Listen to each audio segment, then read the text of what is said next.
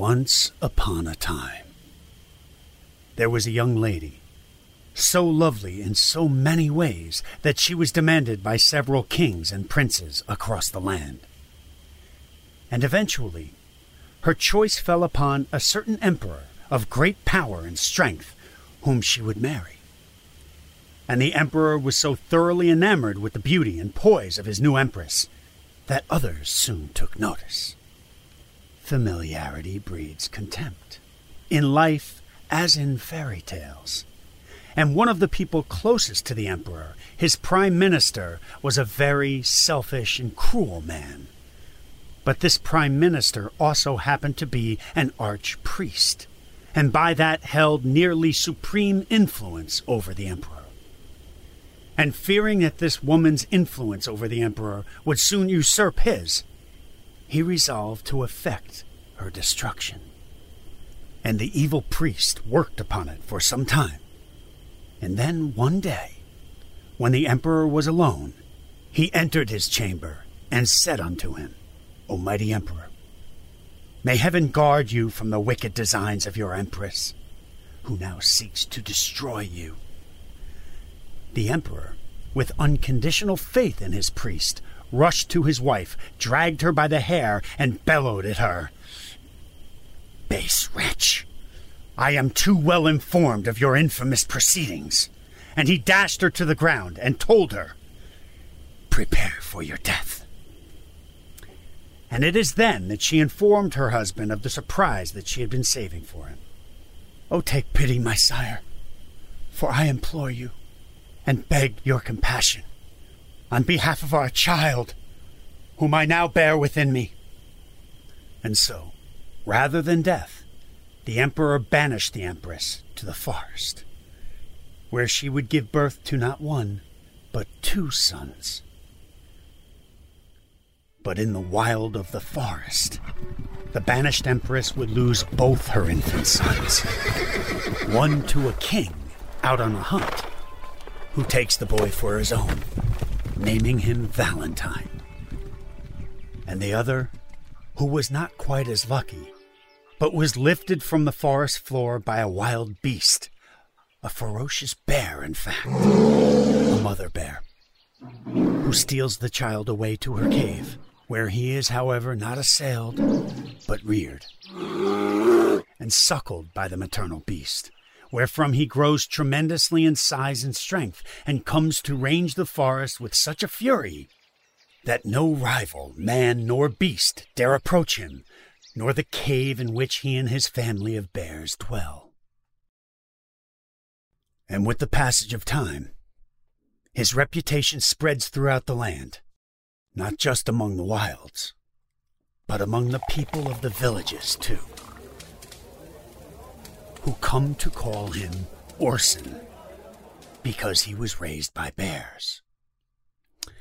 Now, if Orson doesn't ring the bear bell for you, run it by any French friends you may have, and keep in mind that this tale originates in medieval France. Meanwhile, Valentine, raised by the king as if his own, becomes more accomplished and brave than any other man within the kingdom, including the king's 2 natural-born sons, who plot to destroy Valentine through their jealousy, by persuading their father to send him to capture this wild man, Orson, a mission that they are certain will result in Valentine's death. But the bold Valentine, even while understanding the evil of his stepbrother's intent, bravely accepts the assignment, professing his love for his adopted father, the king. I will do so, my dear father. And the courageous Valentine goes to the cave, where no wild beasts, let alone men, would go. And he calls upon the wild man, Orson, whom he yet knows not to be his brother of blood, and in the process slays the mother bear.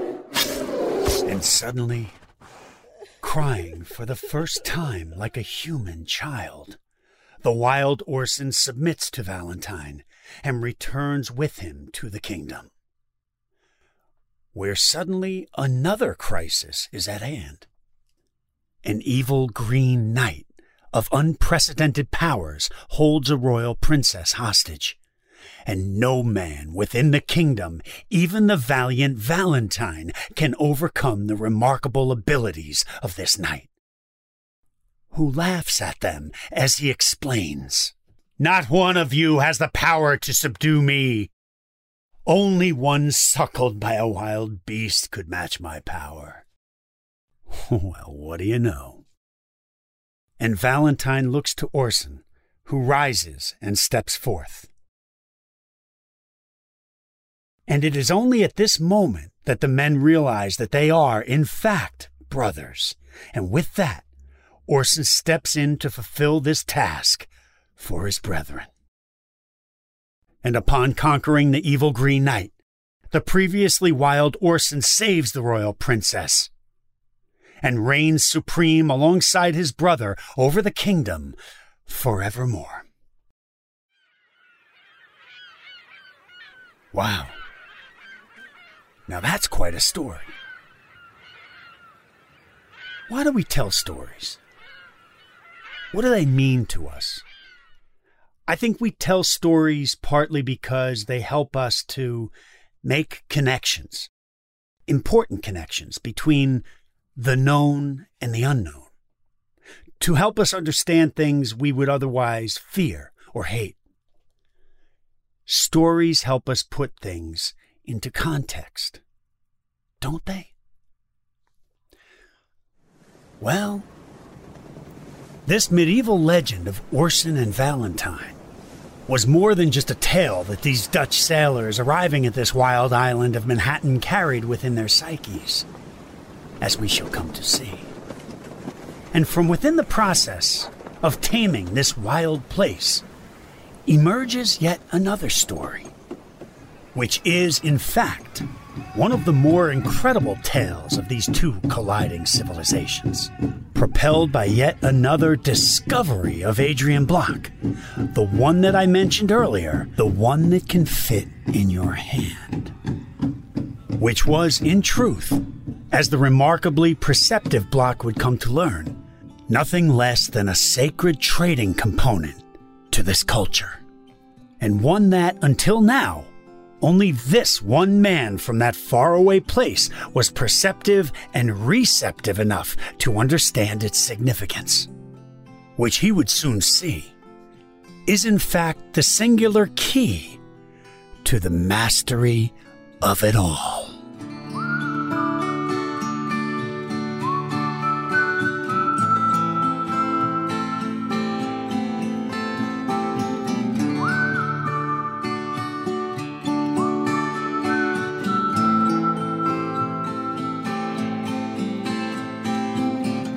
This is the podcast Island, the story of how this culture, this world, this island, the place we now know as New York, came to be.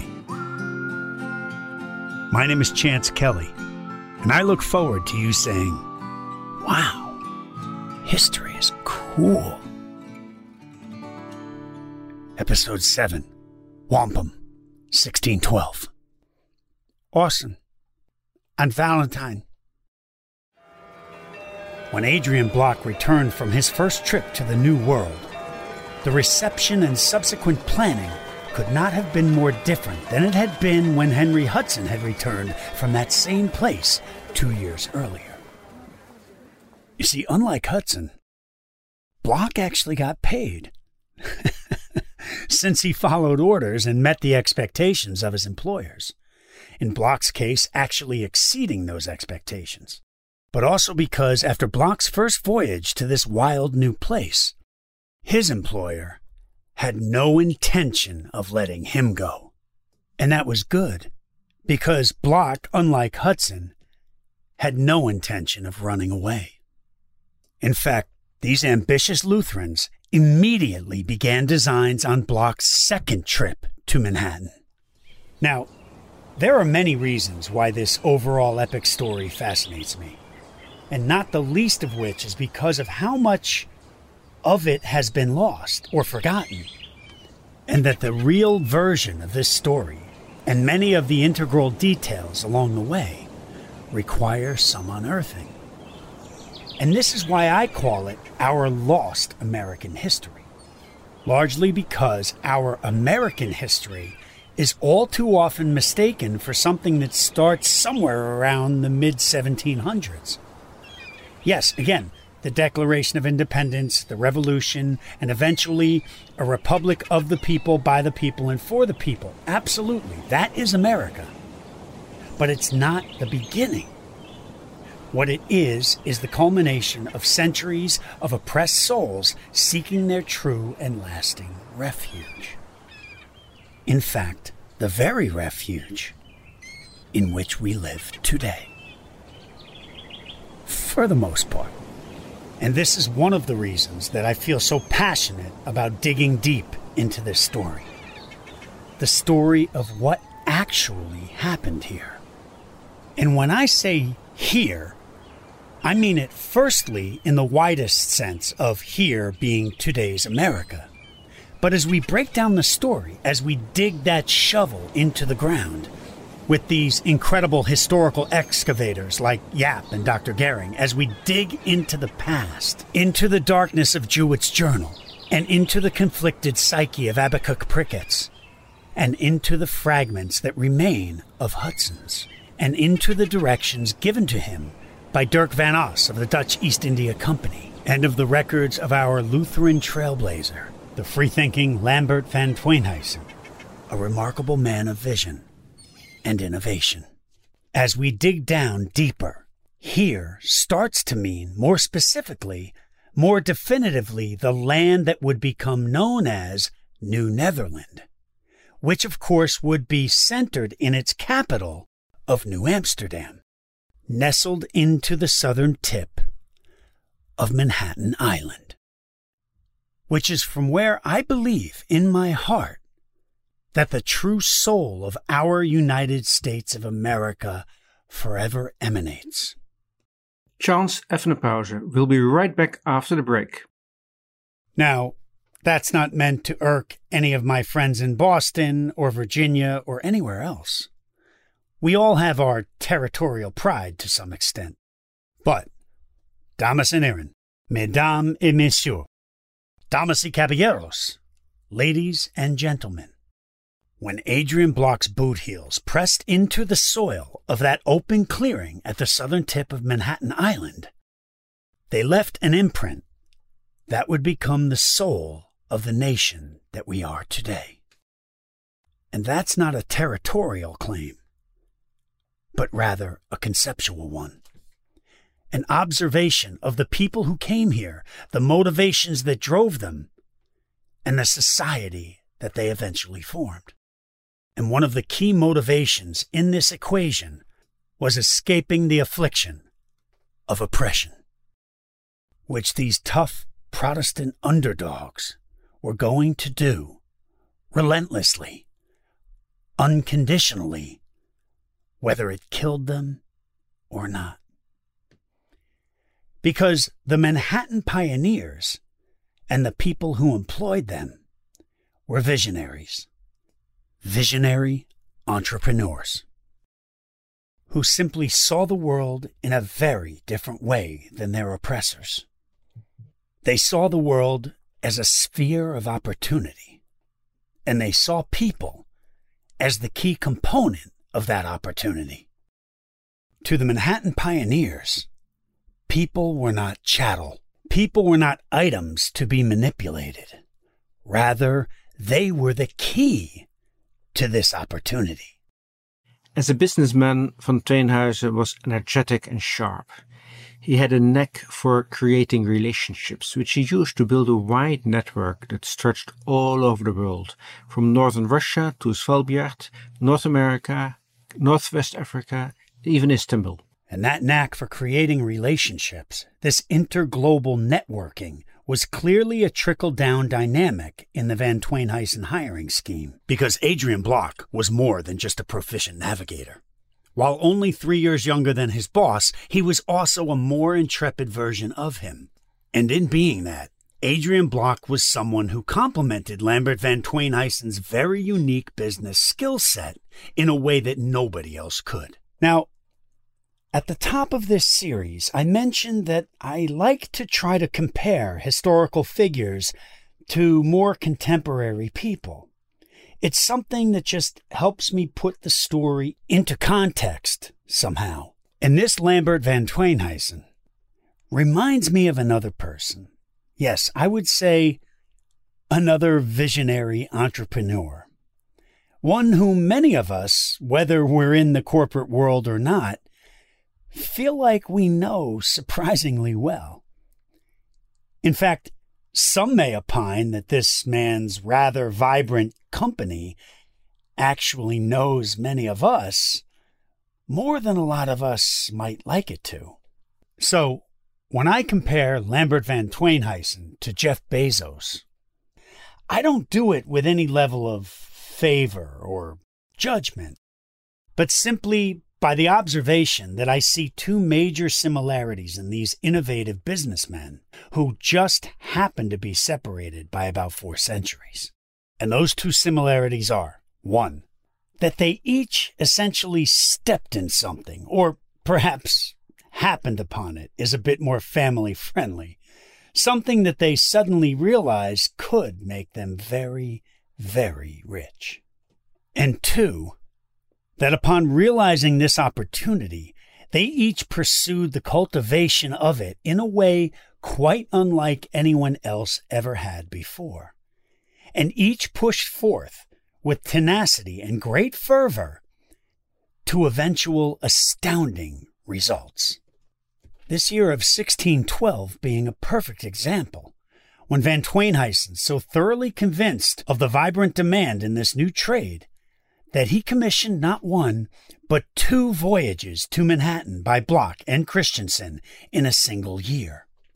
Now, it's nearly impossible for us today to appreciate the veracity of that travel schedule, but consider for a moment that 2 voyages from Amsterdam to Manhattan and back, all investment of money and spirit aside, would also require no less than a total of 36 collective weeks at sea.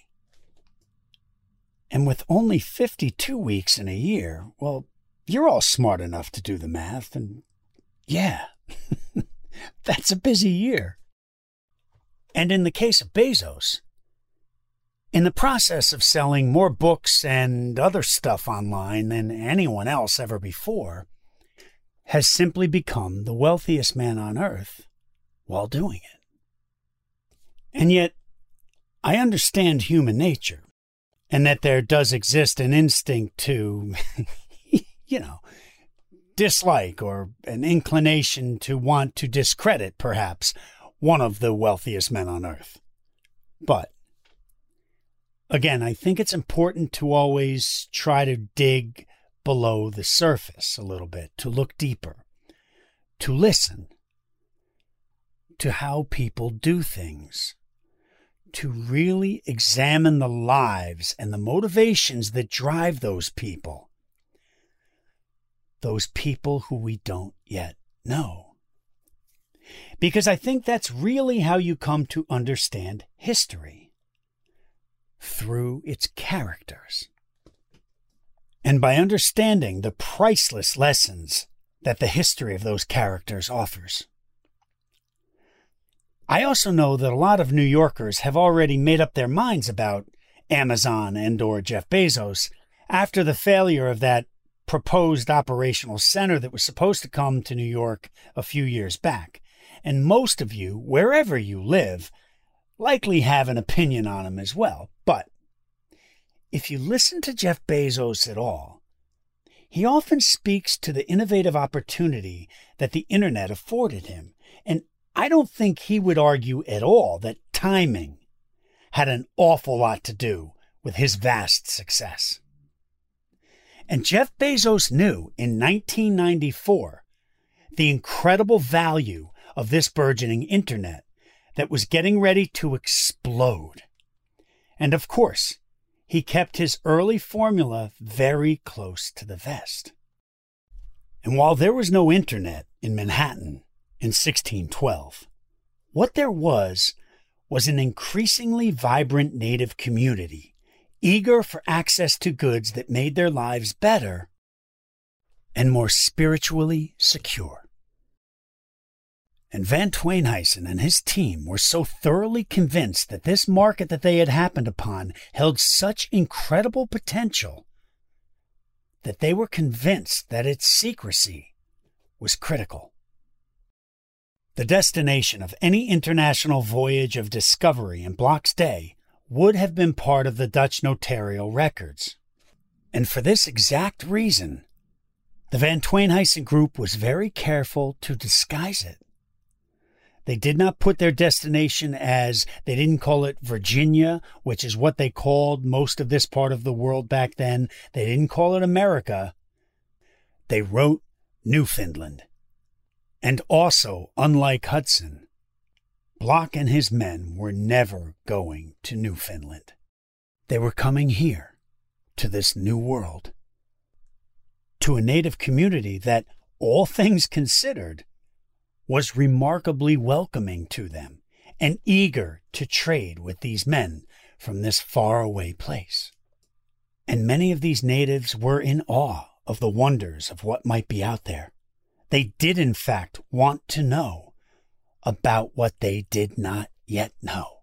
And most Native Americans basically had an animistic outlook in life. They saw the world, all aspects of the natural world, as living, as sentient. And I think the point is, for animistic people, it's all alive. It's all alive in the same way. Yeah, Paul. Now, in addition to knowing a bit about the topic, our next guest also happens to be writing the book as well. Literally. A history of the use and development of this very thing that we're talking about. So this is a really good guy to bring into the conversation.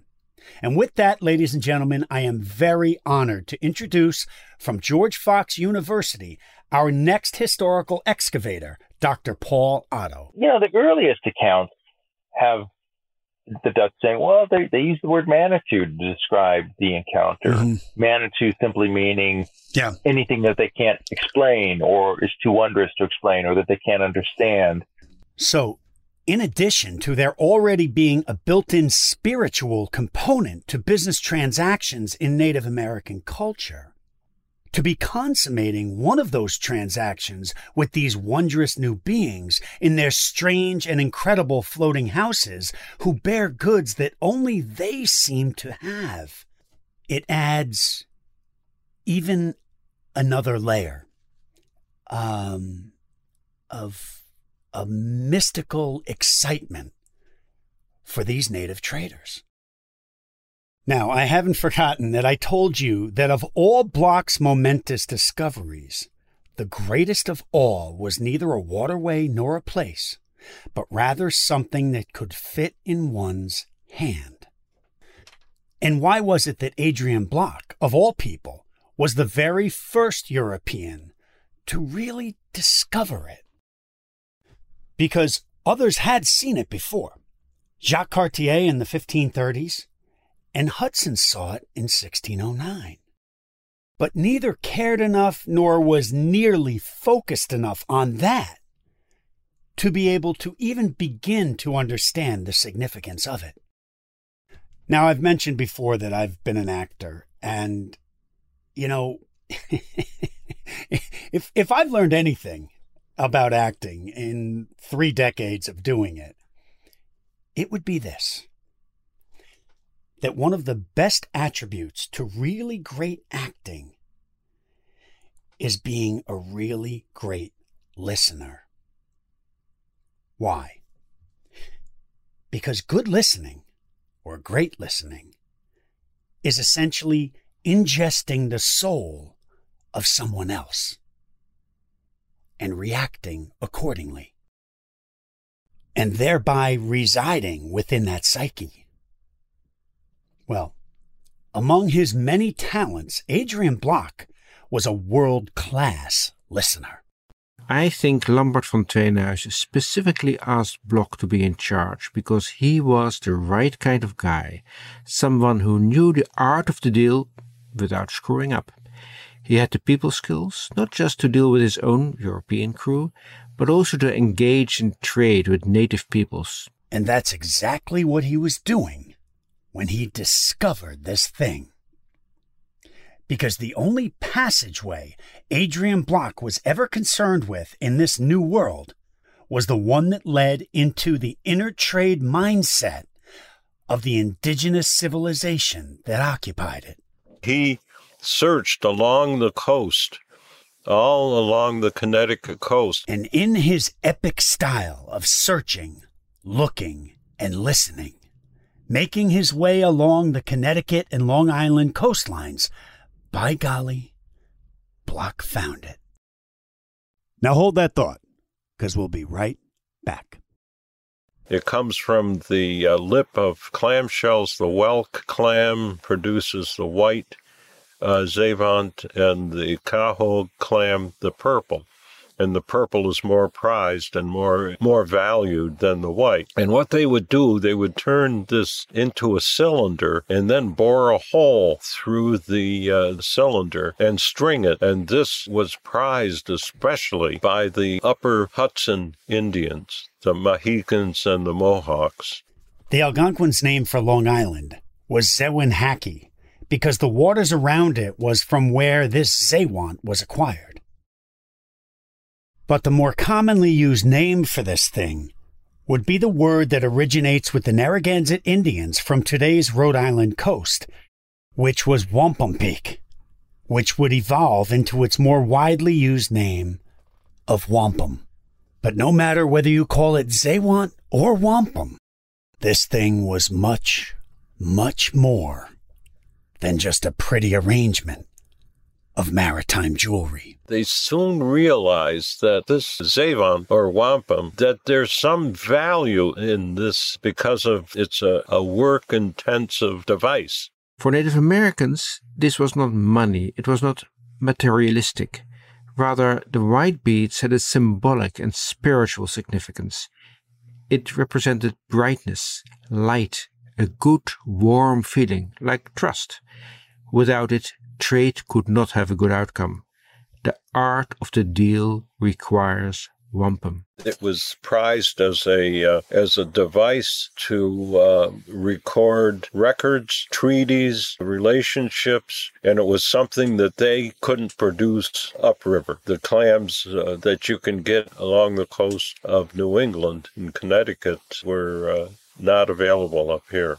They now understand, look, we show up with this. It's a matter of respect to the religion, the group, the culture that you're visiting within. Things are developing. Things are changing. It facilitates the whole transaction. You have two very different cultures coming into contact. They have to have a way of relating to one another. And the Zavant, that it's de moeder van de handel. It's the mother of the trade. De moeder van de handel, the mother of the trade. This was, in fact, Adrian Block's greatest discovery. And in discovering this mother of the trade, Adrian Block would become the great-grandfather of modern American trade. The future financial titans like John Jacob Astor, Cornelius Vanderbilt, James Roosevelt, and John D. Rockefeller. Adrian Block was a glacier, carving deep pathways in this market landscape that would make men rich for centuries to come. And through his unprecedented perception and understanding of this mother of the trade, Adrian Block began to penetrate the societies of this yet undefined market in this yet untamed new world in a way that no European had ever before. So much so that an Algonquin sachem who admired Block and this unprecedented opportunity so enthusiastically that he presented Block with an incredible and novel arrangement, whereby this sachem's own teenage sons would travel aboard Block's ship, the Fortin, to Amsterdam, where they will have an educational sojourn in order to learn the language and this remarkable new trade system from the inside out. It's a way of forming a relationship. Right. And the sachem could see the advantage in that because it would only be advantageous for him in the fur trade. Right. And they weren't mistreated. They were treated very well. And I think it speaks to the sophistication of Adrian Bloch as a leader and explorer, that he could take this on from a very important member of the Native American community, that this man would entrust his two sons to Bloch. Yeah, and they're going to become native guides for Dutch. They're going to learn Dutch. They'll be prized individuals. They're going to become important men. And I'm sure the father understood that this was a part of their education. There's a very valuable semester abroad. Sure. And as this arrangement proceeds, and the two native sons join Bloch's voyage back to Amsterdam, the Dutch come to assign certain pet names to these brothers in order to make connections between the known and the unknown, to help them understand things and people that they might otherwise fear or hate, in order to put this unprecedented scenario into context by tagging these Algonquin brothers with the pet names of Orson and Valentine. And from there shall matriculate this story into its next incredible chapter in this strange and wild island. And you will not believe what that entails, which we're going to get into in our very next episode. Our sincere thanks to Dr. Charles T. Gehring and his New Netherland Institute in Albany. Charlie, your remarkable knowledge, spirit, and insight have been integral to cultivating this project and moving this voyage along. Bedankt, mijn vriend. Bedankt. Professor Paul Otto chairs the departments of History, Sociology, and Politics at George Fox University. His remarkable book, The Dutch Munsee Encounter, The Struggle for Sovereignty in the Hudson Valley, is available from most major booksellers. We enthusiastically thank Dr. Otto for coming on and providing his remarkable knowledge into this incredible era of this wild island of Manhattan. Bedankt. Island is an original production, researched, written, and produced by Chance Kelly and Dr. Jaap Jacobs. Research Associate James Mallon. Executive Producer Alec Baldwin. For Cavalry Audio and iHeartRadio. Our 17th century Dutch musical arrangements are courtesy of Camerata Triactina. And I am your host, Chance Kelly, thanking you for boarding our voyage of discovery en route to saying, wow, history is cool. We'll see you next time.